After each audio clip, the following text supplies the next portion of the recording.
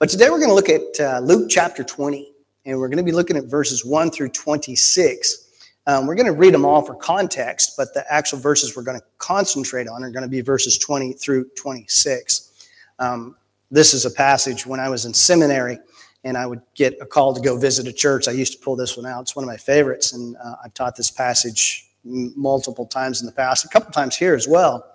But it's been a while, and I like to pull it out when I think it's been long enough that we could do it again because people probably don't remember it. But it's a favorite passage of mine to teach on.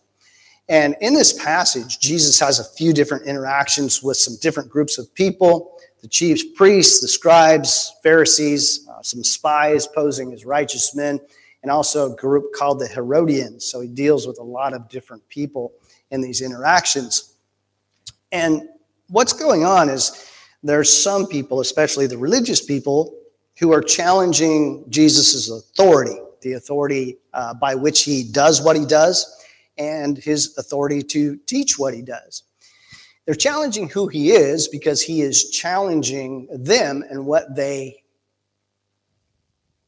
believe, what they think they know. And he's unraveling a lot of what they think. And honestly, Jesus still does that today. He challenges what we think we know about deity or higher power or morality or humility or whatever anybody happens to believe. In some way, Jesus is going to challenge our belief. And we're going to read from Luke chapter 20, verses 1 through 26 for context, but we're going to concentrate on verses 20 and 26.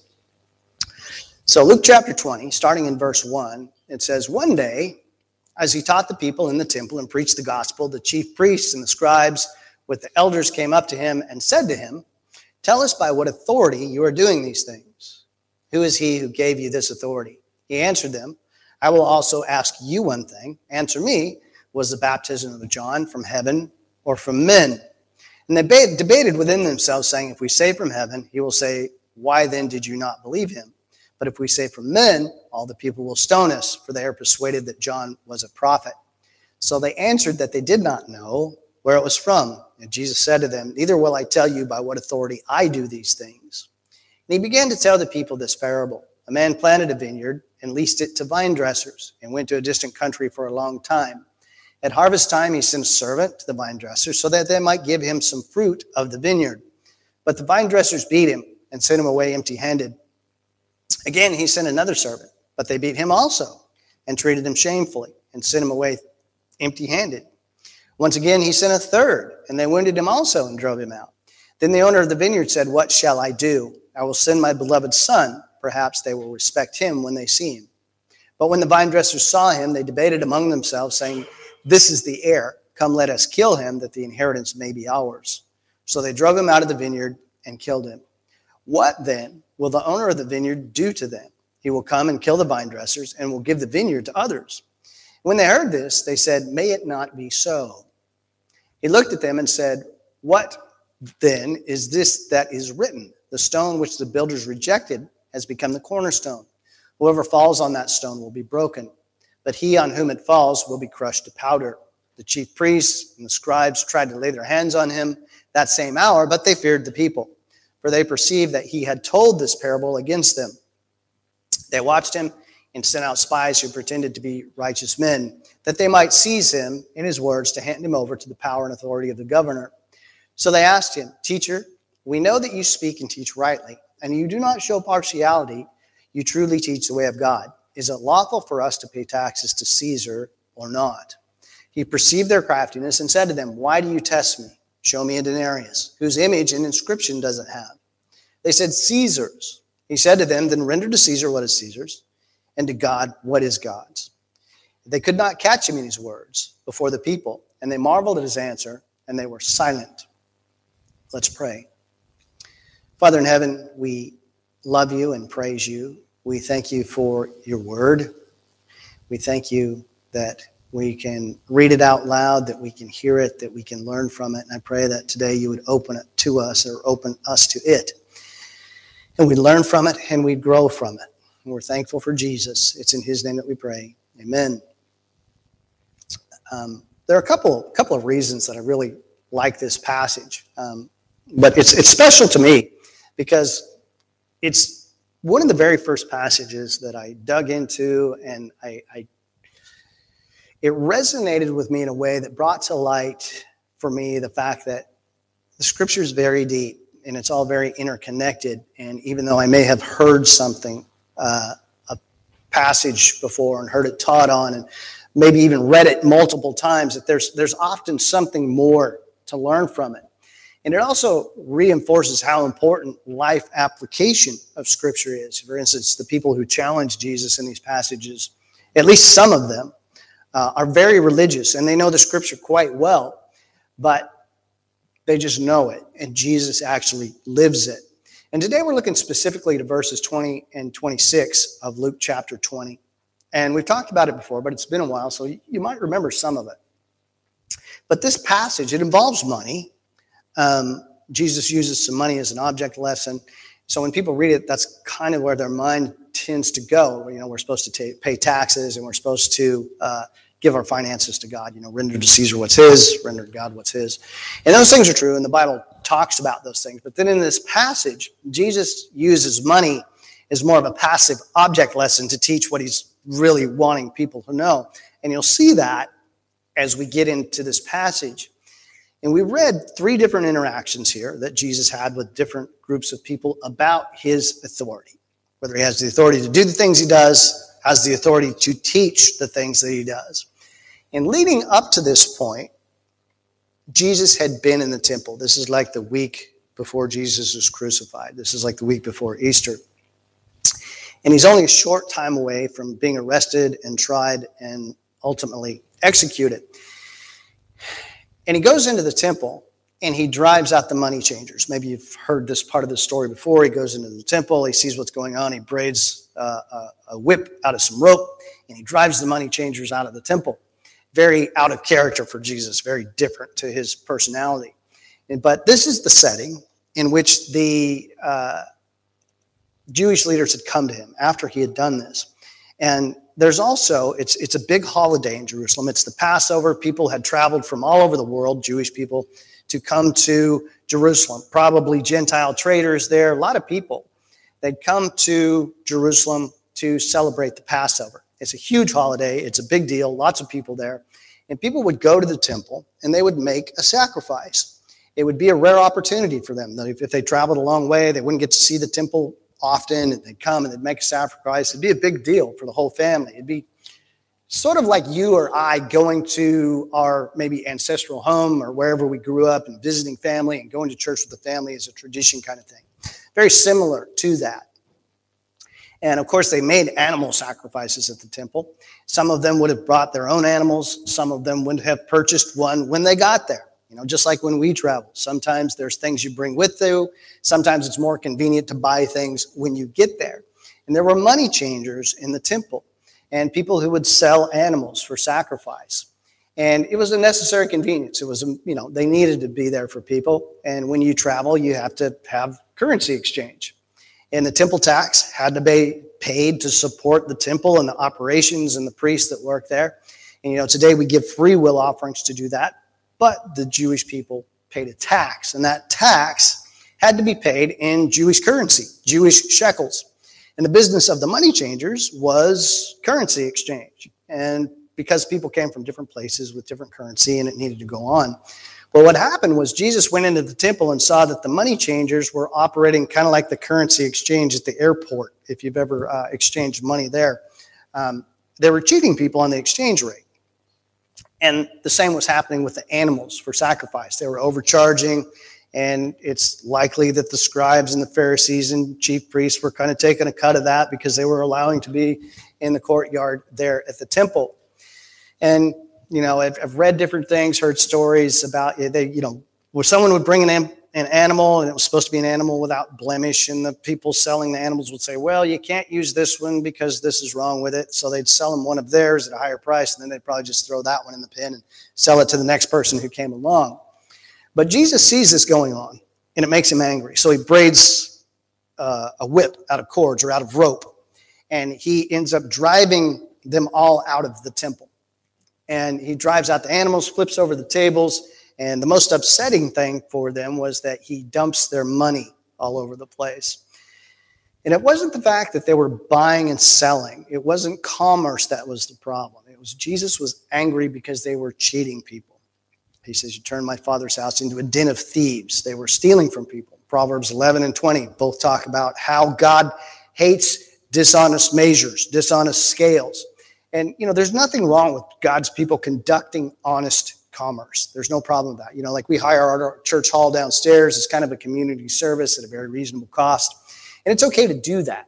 But cheating people is obviously wrong. And that makes God angry. And that's what happened before the interactions we read about in our passage today. And it fuels this push to get Jesus arrested, to have him arrested, and ultimately crucified. They're very angry, very reactionary culture.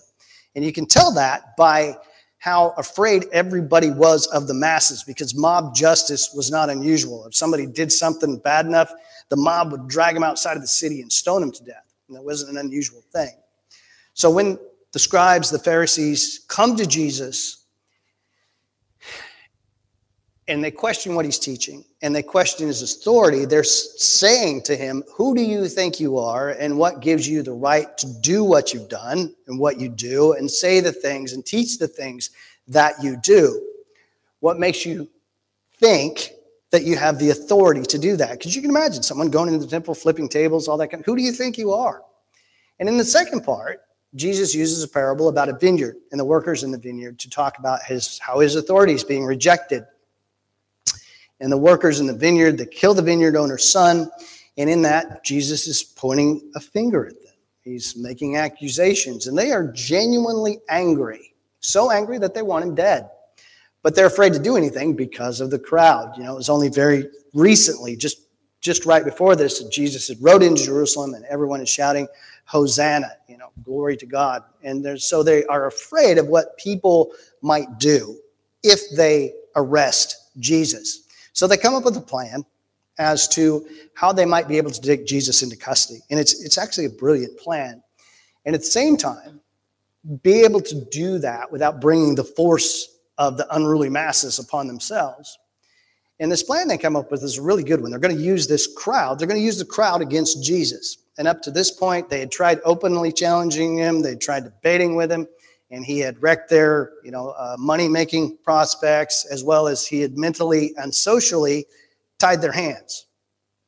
And in this third interaction, they take a different approach. They come at it from a different angle. The scribes and the chief priests are watching Jesus, and they send out spies posing as righteous men, as good guys, to ask a question that seems simple, it seems innocent. And they ask Jesus, should we pay taxes to Caesar? So the most religious people of the day are being very deceptive. They're being very dishonest. And let's not forget that people then are just the same as people now. We're not any different. We're not any better. And we, meaning you and I, and we all have the capacity to do these things. We may not be doing it, but we have that capacity. We have the same capacity as the scribes and the Pharisees in doing this passage. And we don't ever want to forget that. We need to remember that, and we don't want to forget it. And then in this third interaction, where they come to Jesus and ask him this question, there's several different groups involved, depending, you can see the different groups as you read from the different Gospels. There are the spies, the scribes, the chief priests. The Gospel of Mark also mentions the Pharisees and a group called the Herodians. And Jesus has just offended the religious leaders with the parable of the vineyard owner.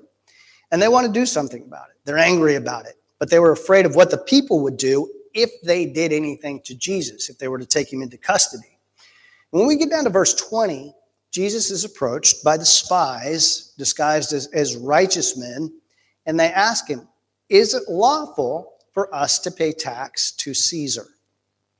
And like I say, this really isn't about money. How Jesus answers this next question is going to determine how things go forward from here. And taxes being paid to Rome is a highly controversial topic for the Jewish people. The Pharisees hate the Roman government. We've talked about this multiple times. They see the Romans as oppressors. They want them gone. They don't think they should have to pay tax to them. They don't want anything to do with them. The Pharisees, they were a religious sect. They were businessmen. So, they don't want to pay taxes. They don't have to any more than they have to. And they had a big influence among the Sanhedrin, the chief priests, and the general public. Very influential group of people. In our terms, they'd probably be considered similar. I'm not picking on anybody. I don't mean that at all. But to be similar to like far right, maybe religious conservatives who are business people. And it's a loose parallel, not exactly. And they were dedicated to the Old Testament law. And they were very nationalist in their thinking, very Jewish in their thinking. They believed Jews were God's chosen people. And the Romans were unclean Gentiles, and they shouldn't be subject to them. And they believed that God was going to send a Savior to fix that.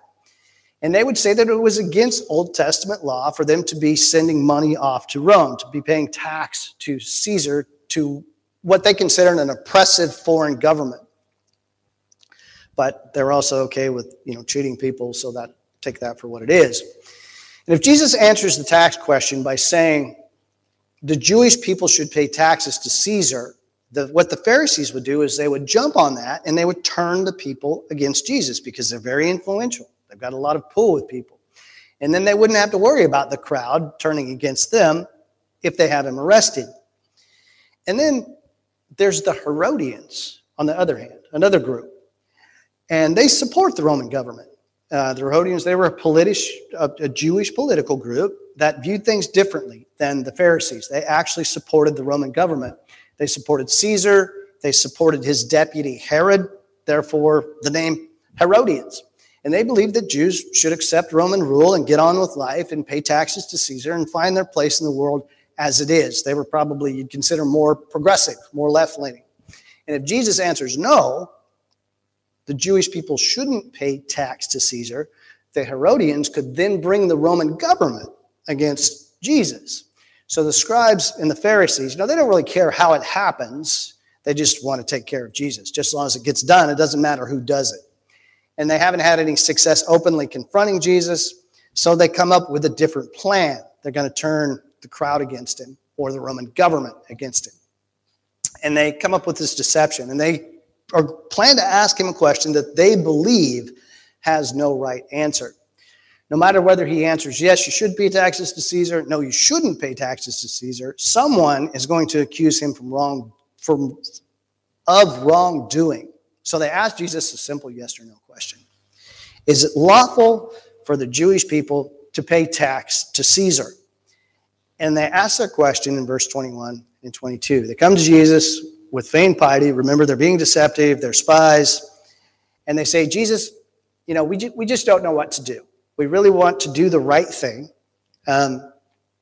We've got something we're very concerned about, and we need your help. We need your help with this. We know that you're the right guy to ask because you're unbiased. You teach God's truth without prejudice or bias, and you're not influenced by other people.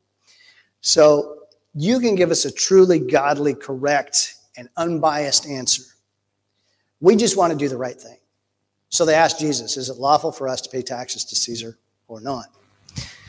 And the Bible tells us in verse 23 that Jesus perceived their wickedness. He understood what they were up to. And he says, why do you test me? In the book of Mark, he actually calls them hypocrites. And Jesus says, bring me a denarius. In Matthew 22:19, he says, bring me the tax money, meaning the money that was to be rendered to Caesar as tax. And this little bit of the passage is very important. This is where we really learn what's happening. Jesus specifically asked for a denarius. And a denarius is a Roman coin. It's the money used to pay tax to Caesar. And religious dues, like the temple tax, were paid in Jewish currency, shekels. And Jesus specifically asked for the Roman money, the money that would be used to pay tax to Caesar. So someone pulls out a denarius, and Jesus takes the coin, and he looks at it, and no doubt he holds it up to the crowd, and he says, whose picture and name is on this coin? And just like any modern money, it's got a name, and it's got someone's picture on it, and it's got some inscription on it. And the denarius has Caesar's picture on it, and it's got his name on it. So when Jesus asked them whose name and picture is on the coin, they answer, well, it's Caesar's. It's obviously Caesar's. Everybody would know that. Easy question, easy answer. It was a tribute to him. Not only was it paid as tax, it was also a tribute to him in that it carried his name and it carried his image. and people carried it around to do business, but he could demand it as tax. Caesar could tax it. He could have it returned to him to build his empire, for public benefit, for whatever reason he decided he wanted to use it for. So after making the point that this is Caesar's coin, it has his picture on it, it's got his name on it, it's his, render unto Caesar what is Caesar's. But then he adds to that, and to God, the things that are God's. And just like the coin that bore Caesar's image, it should be rendered unto Caesar. The things that bear God's image should be rendered to God. And Jesus is telling us that there is a basic expectation that the things that belong to God should be restored to him, just like the denarius be restored to Caesar. And we find what that is that should be rendered to God clear back in the very first chapter of the Bible, very back in the book of Genesis, verses 26, chapter 1, verse 26 and 27. It says, then God said, let us make man in our image, after our likeness. So God created man in his own image, in the image of God, he created them, male and female, he created them. So God has created many things, but only one thing bears his image. And the people Jesus is speaking to, the scribes, the Pharisees, you and I, we bear his image. God created us in his image. So to answer the question, what does Jesus mean by rendering to God what is his? He means yourself. He means you and me. It's not a question of what should be rendered to God or restored to God, but who. Who should be restored to God? And think about Jesus saying that to the scribes and the Pharisees. Not only are you cheating people out of money, you're also cheating God out of what belongs to him. You're keeping that for yourself as well. And don't forget, that can be any one of us. We're all capable of that. And if you already know Jesus is your Savior and you're his follower, Jesus is reminding you and me that we need to give to God, restore to God what is obviously his, return to him what is his. Returning to God what belongs to him is something we all need to think about sometimes because we wander off, we do different things, so like this passage, our mind often goes to finances. And sometimes we can be generous with finances. We can give things away, we can, be very generous, we can give to our church, all those things. The Pharisees were very meticulous about giving. They made sure they gave everything they could. I mean, they would, you can read in the Gospels about how they would go through their garden and the spices and things, and they would make sure they set aside 10% to give to the temple. Very meticulous about it, very generous about it.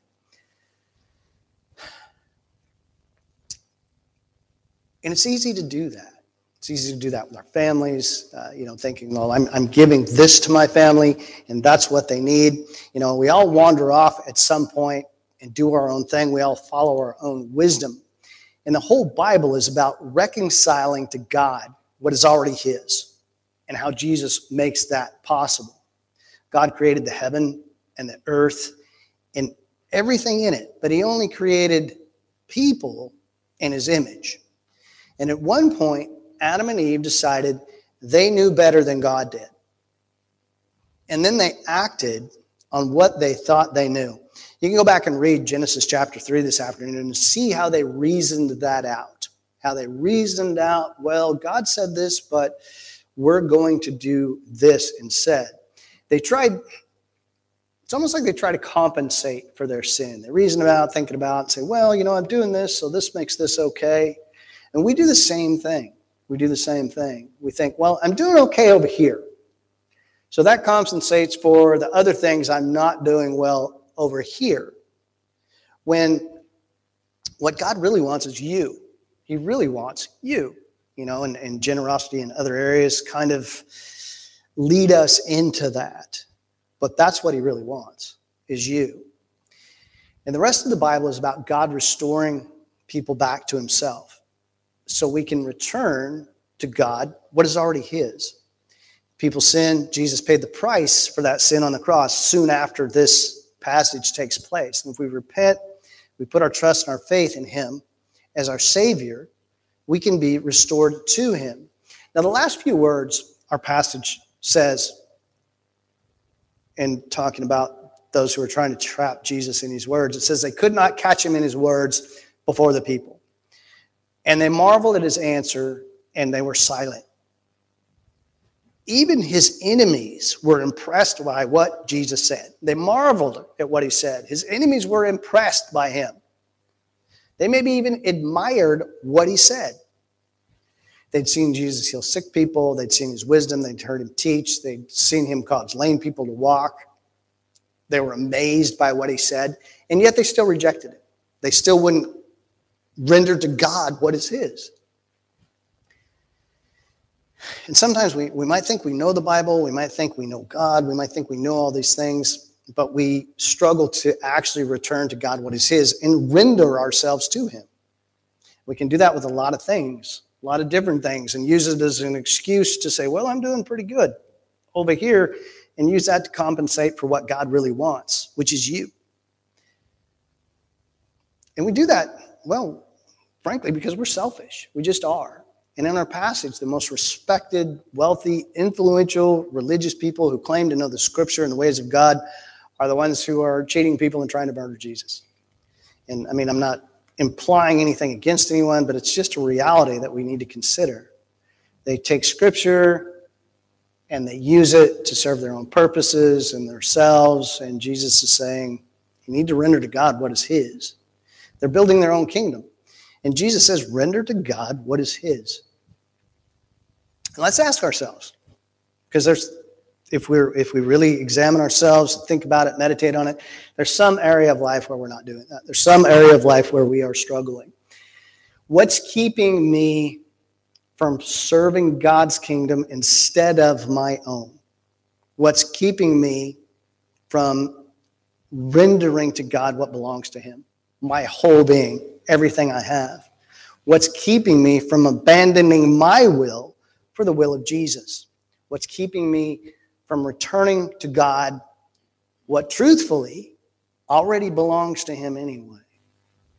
I'm going to ask you to stand for a moment as we finish up this morning and we concentrate, think on these things.